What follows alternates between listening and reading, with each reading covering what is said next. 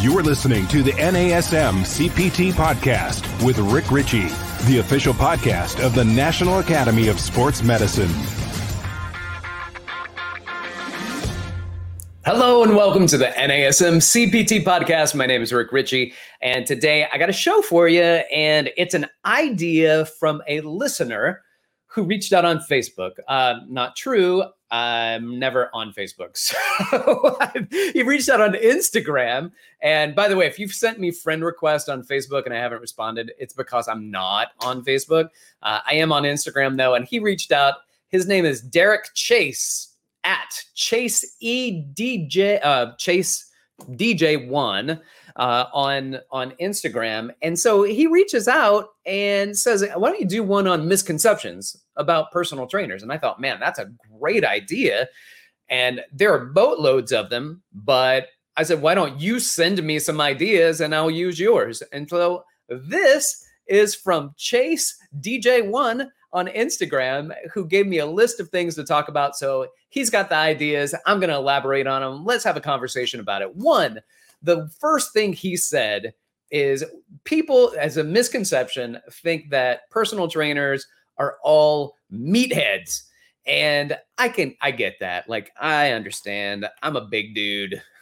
I don't get that very often, right? Like I'm 5'8" and maybe $150. So I don't get the meathead thing, but as a misconception and a generalization, that can be pretty true. Probably less in some of the bigger cities where we get a lot of people that are just gravitating towards the fitness industries. And even some of the smaller ones now, we don't just see people kind of wearing weight belts and drinking a gallon of water in one hand and a protein shake in the other. And that used to be like all we would see. And so the reason that misconception exists is because that misconception was based in a very real reality of the only people that were personal trainers. But this is so long ago.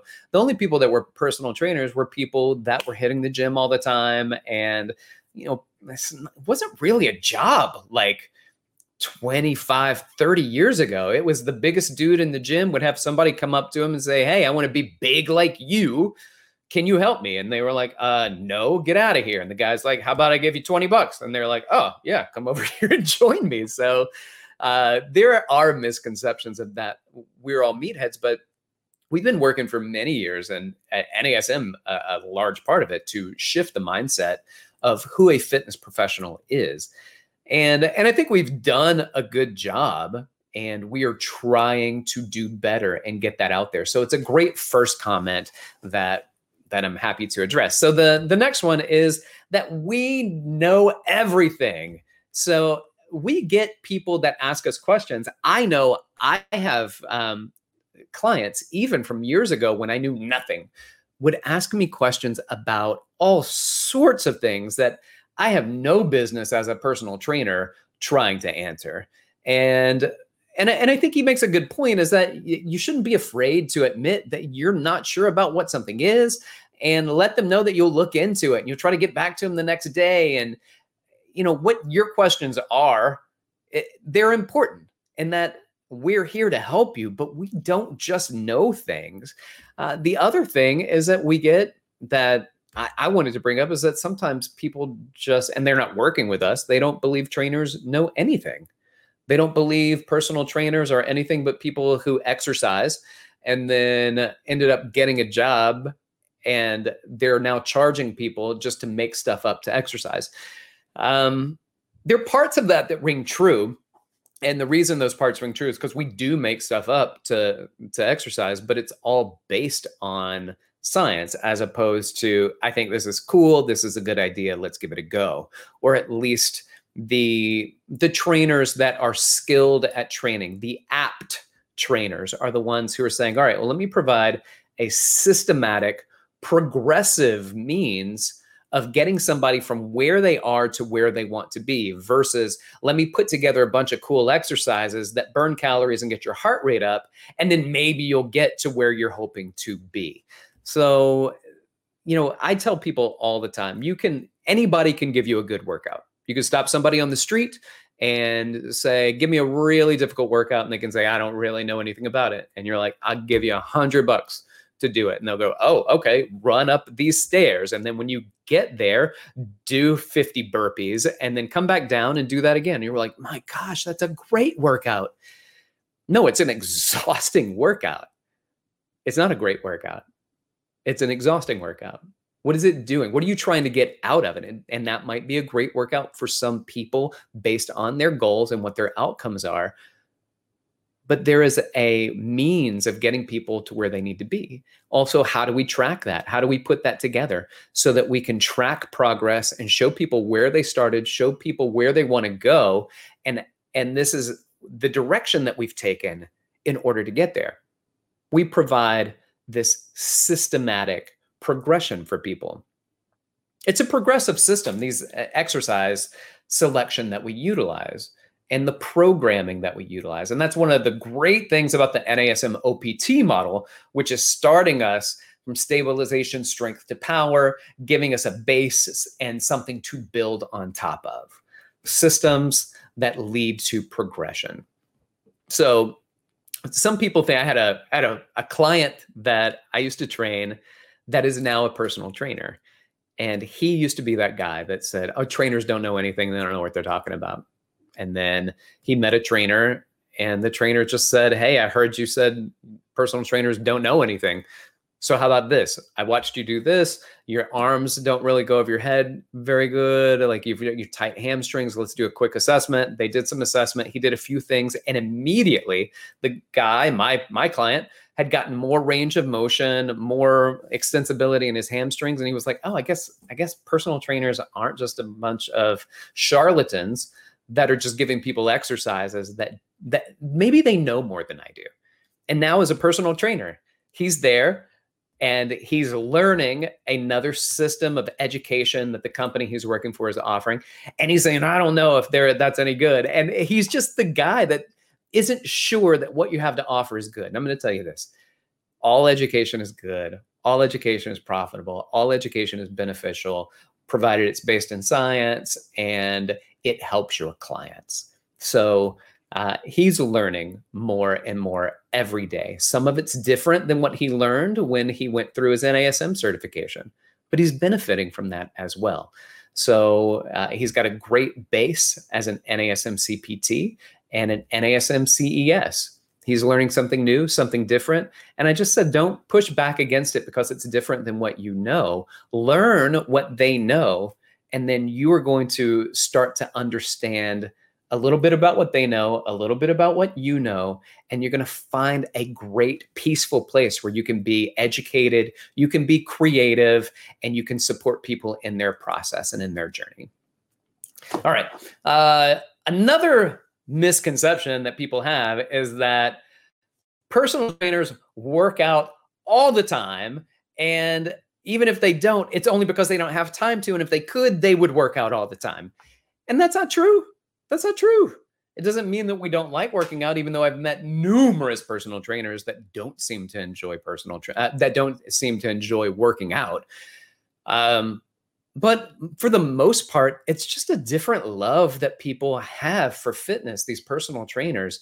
And I even think that maybe they don't do it all the time, but there's a great appreciation for fitness. There's a great appreciation for wellness. And as Fabio Camana said one time in our podcast here, he talked about people exercising and that being something that they don't enjoy doing.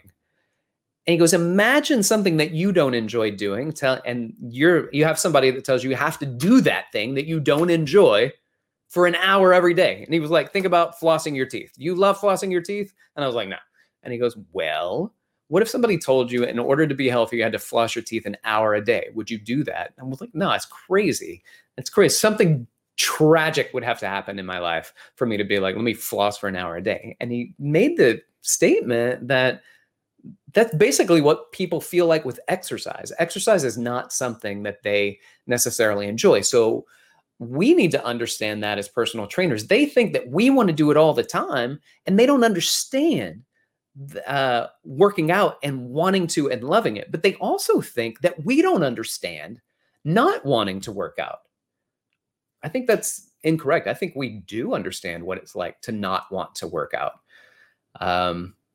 It's just a drive. It is a change that took place somehow in our lives where we prioritized this and knew that this needed to be something that we do.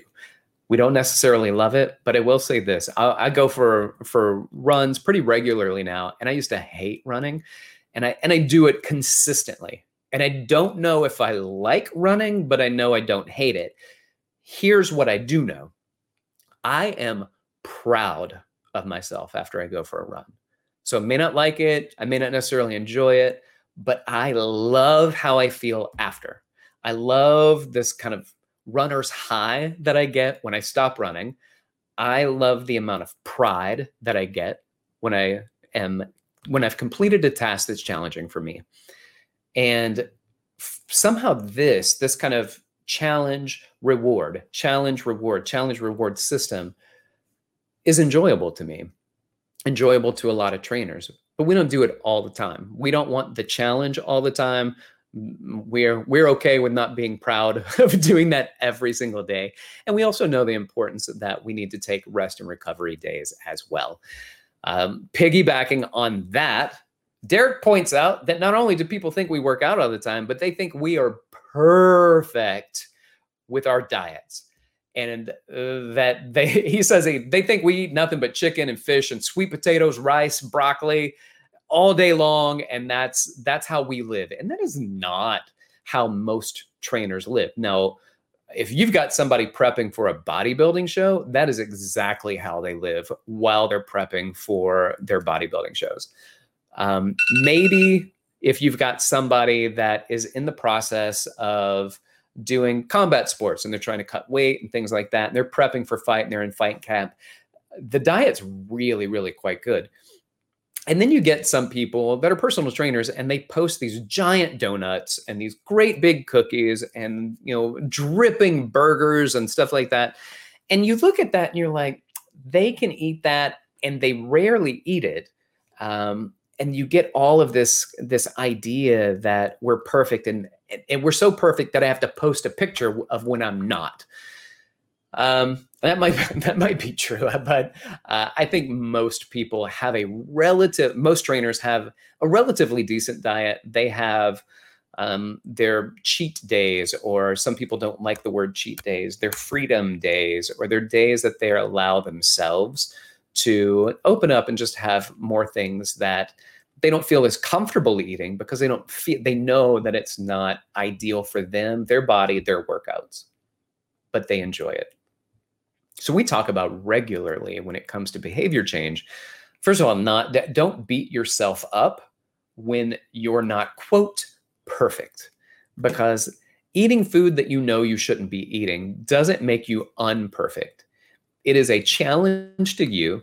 And know that some part of it might be your gut microbiome, and your gut tells your brain what to feed it. And all of those flora in your stomach or in your intestines can control your cravings. So if you've ever gone by, and so let's say like a Starbucks, and some days you walk in and those pastries don't look good at all. And some days those pastries, you could buy every one of them and eat them in that moment.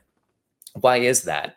And we have different mechanisms in our body that make us work and desire food in different ways. And some of that is through our gut microbiome. I will say that the cleaner you eat, the more high fiber foods, adding in more fruits and vegetables throughout the day, will start to shift your microbiome, and it will start to shift how you perceive food and what you like. So find foods that you like, that are healthy, and eat more of those foods. Same thing with the exercise from the previous conversation. We work out constantly. That's not true, but we might find things that we enjoy and do that constantly. Being consistent and doing it regularly is very, very important. All right. Other things that people may think, that we're all drill sergeants and there's no freedom in what they do in their workouts because all we have to do is what they tell us to do. Some trainers are like that, there's no doubt, but I do like to have my clients participate in their fitness journey with me. I want to know what it is that you like so I can incorporate those workouts and those exercises more in your program.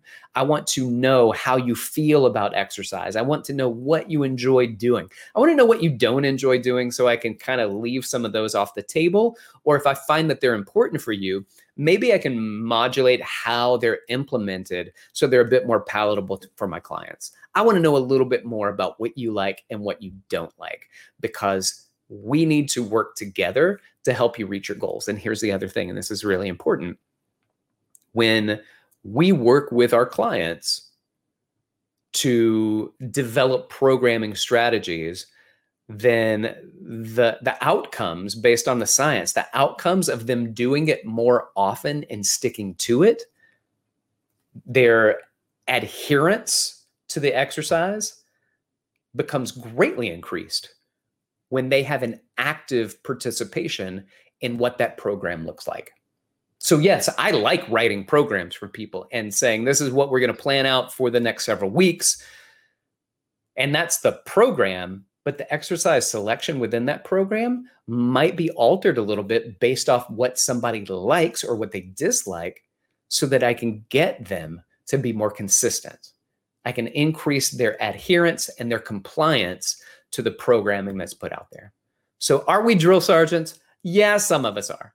Are some people eat perfect? Some do. These awful stereotypes that trainers eat well all the time and they work out all the time. That's not necessarily true. But I will say this, we're not all meatheads. We don't know everything, and we definitely know more about fitness than the average person that you would talk to. We don't work out constantly, but we work out consistently.